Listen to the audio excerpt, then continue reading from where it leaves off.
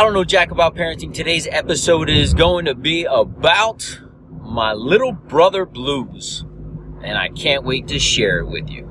So the big question is this: how are parents like us, who don't have a manual, who are doing the best we can, who feel as though we aren't enough, how are we going to raise healthy, happy children who we are proud of and still keep our sanity in that process? That's the question, and this podcast will give you the answers. My name is Ryan Roy, and welcome to I Don't Know Jack About Parenting, a podcast for parents who are being real with themselves. How's everybody doing? Welcome to episode 4 of the podcast, newly titled I Don't Know Jack About Parenting. I don't know jack about parenting. Today's episode is going to be about my little brother blues, and I can't wait to share it with you. My little brother blues. My little brother blues. That's it. That's the title of today's podcast.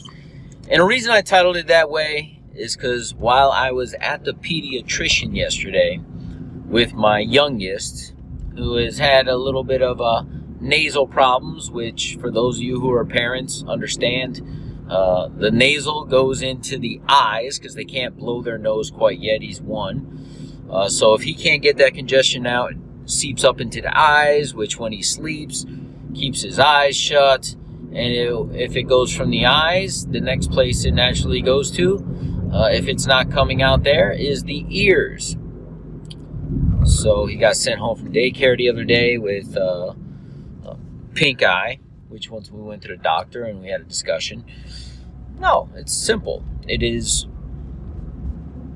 a little bit of congestion that could potentially cause a slight ear infection. There was a little fluid there, so we're taking care of it.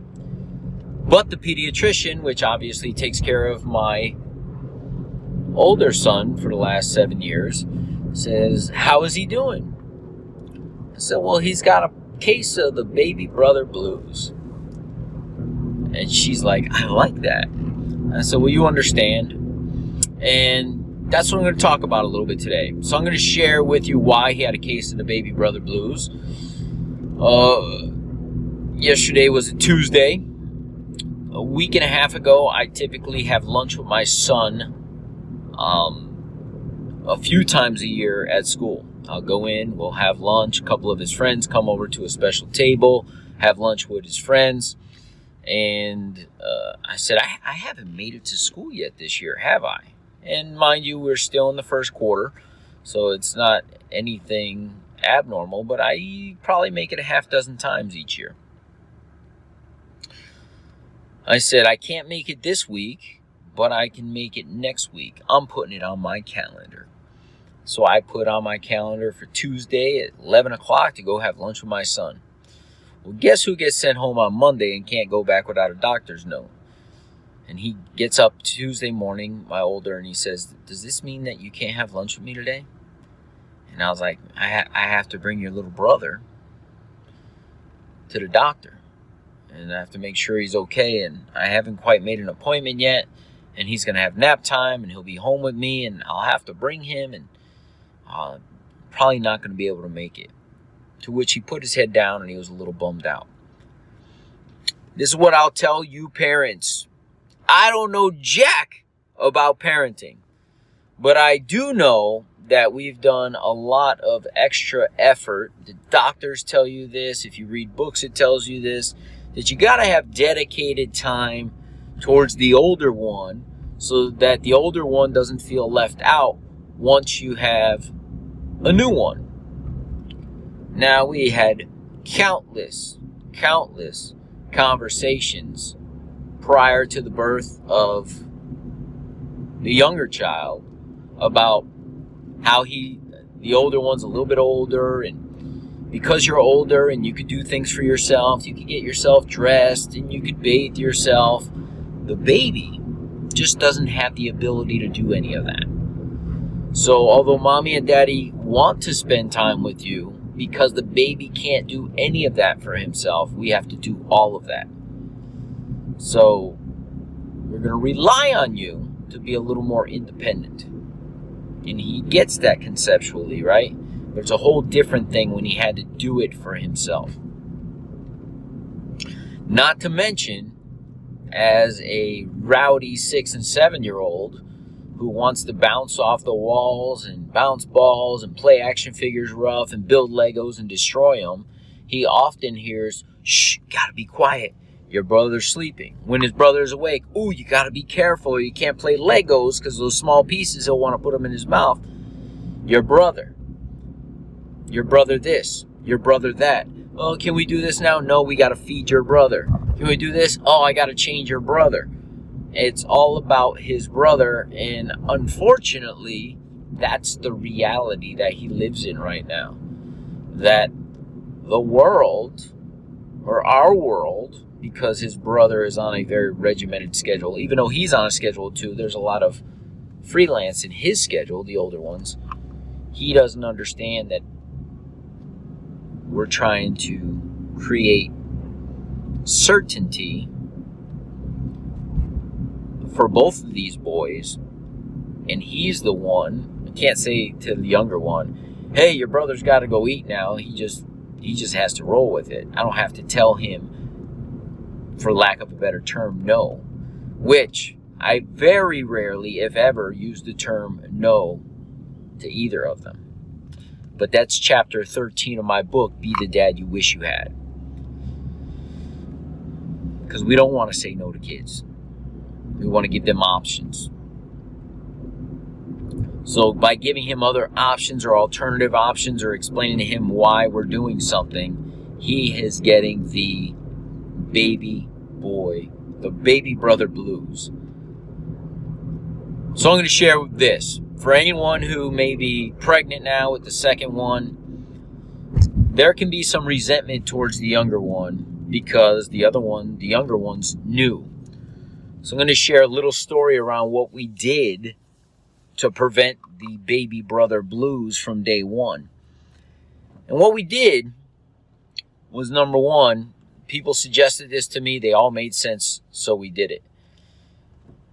The first thing is, he was the first person, my older one was the first person introduced to his younger brother, other than myself and the wife and the hospital staff.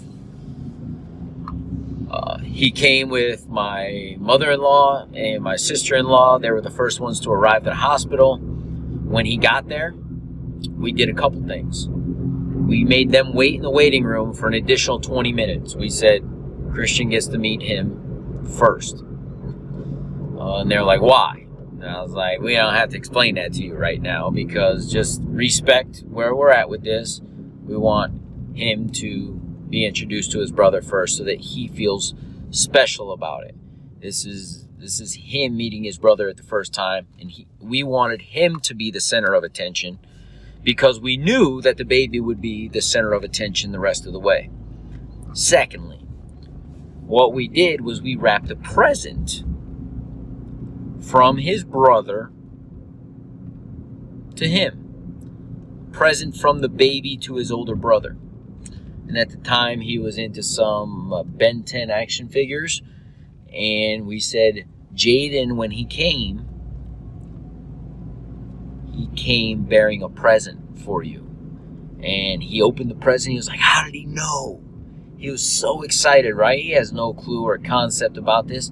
He just was like, "Wow, my baby brother's the coolest in the whole world. He brought me a present. And he just arrived." So after he held him and he spent a little time with him, and 15 minutes max, maybe 20, I went and got my mother-in-law, my sister-in-law, and exactly what all the books said would happen is what happened. They came into the room, and it was all about the baby. When before, it was all about the older one. They held the baby. Now, I'm watching and I'm observing because I'm concerned about the older one. I'm concerned. The baby's going to get all the loving in the world for a long time. And I'm watching. And he's trying to play hide and go seek. And he's trying to get mom's attention, which mom's exhausted from just giving birth. Grandma and Auntie Shelly, both of them are completely ignoring him. And here I am saying, hey, you want to play? Let's go check out where Daddy's been getting his lunch. Let's go down to the cafeteria. Let's go do this. Let's go do that. Because, not to anybody's detriment, but nobody realizes exactly how much they ignore the older sibling when a new baby is around. And the baby brother blues can happen immediately. That first day, if you're not highly conscious of it. I'll share another story. We had another couple that goes to school with my son, their little girl, and they had a baby about 4 months before we had our second child. And their daughter, within the first week, Grandma was there and said, hey, you want to go to the park? And she goes, does my little sister have to go? He says, no. Well, why do you ask? Because whenever my sister's around, nobody pays attention to me.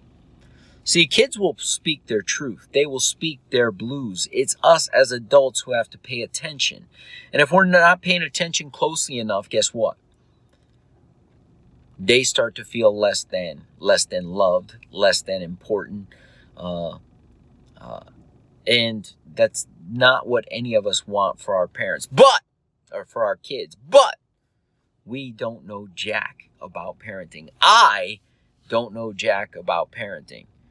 So to alleviate the baby brother blues from yesterday, my wife took the day off of work. She's actually going to be working from home.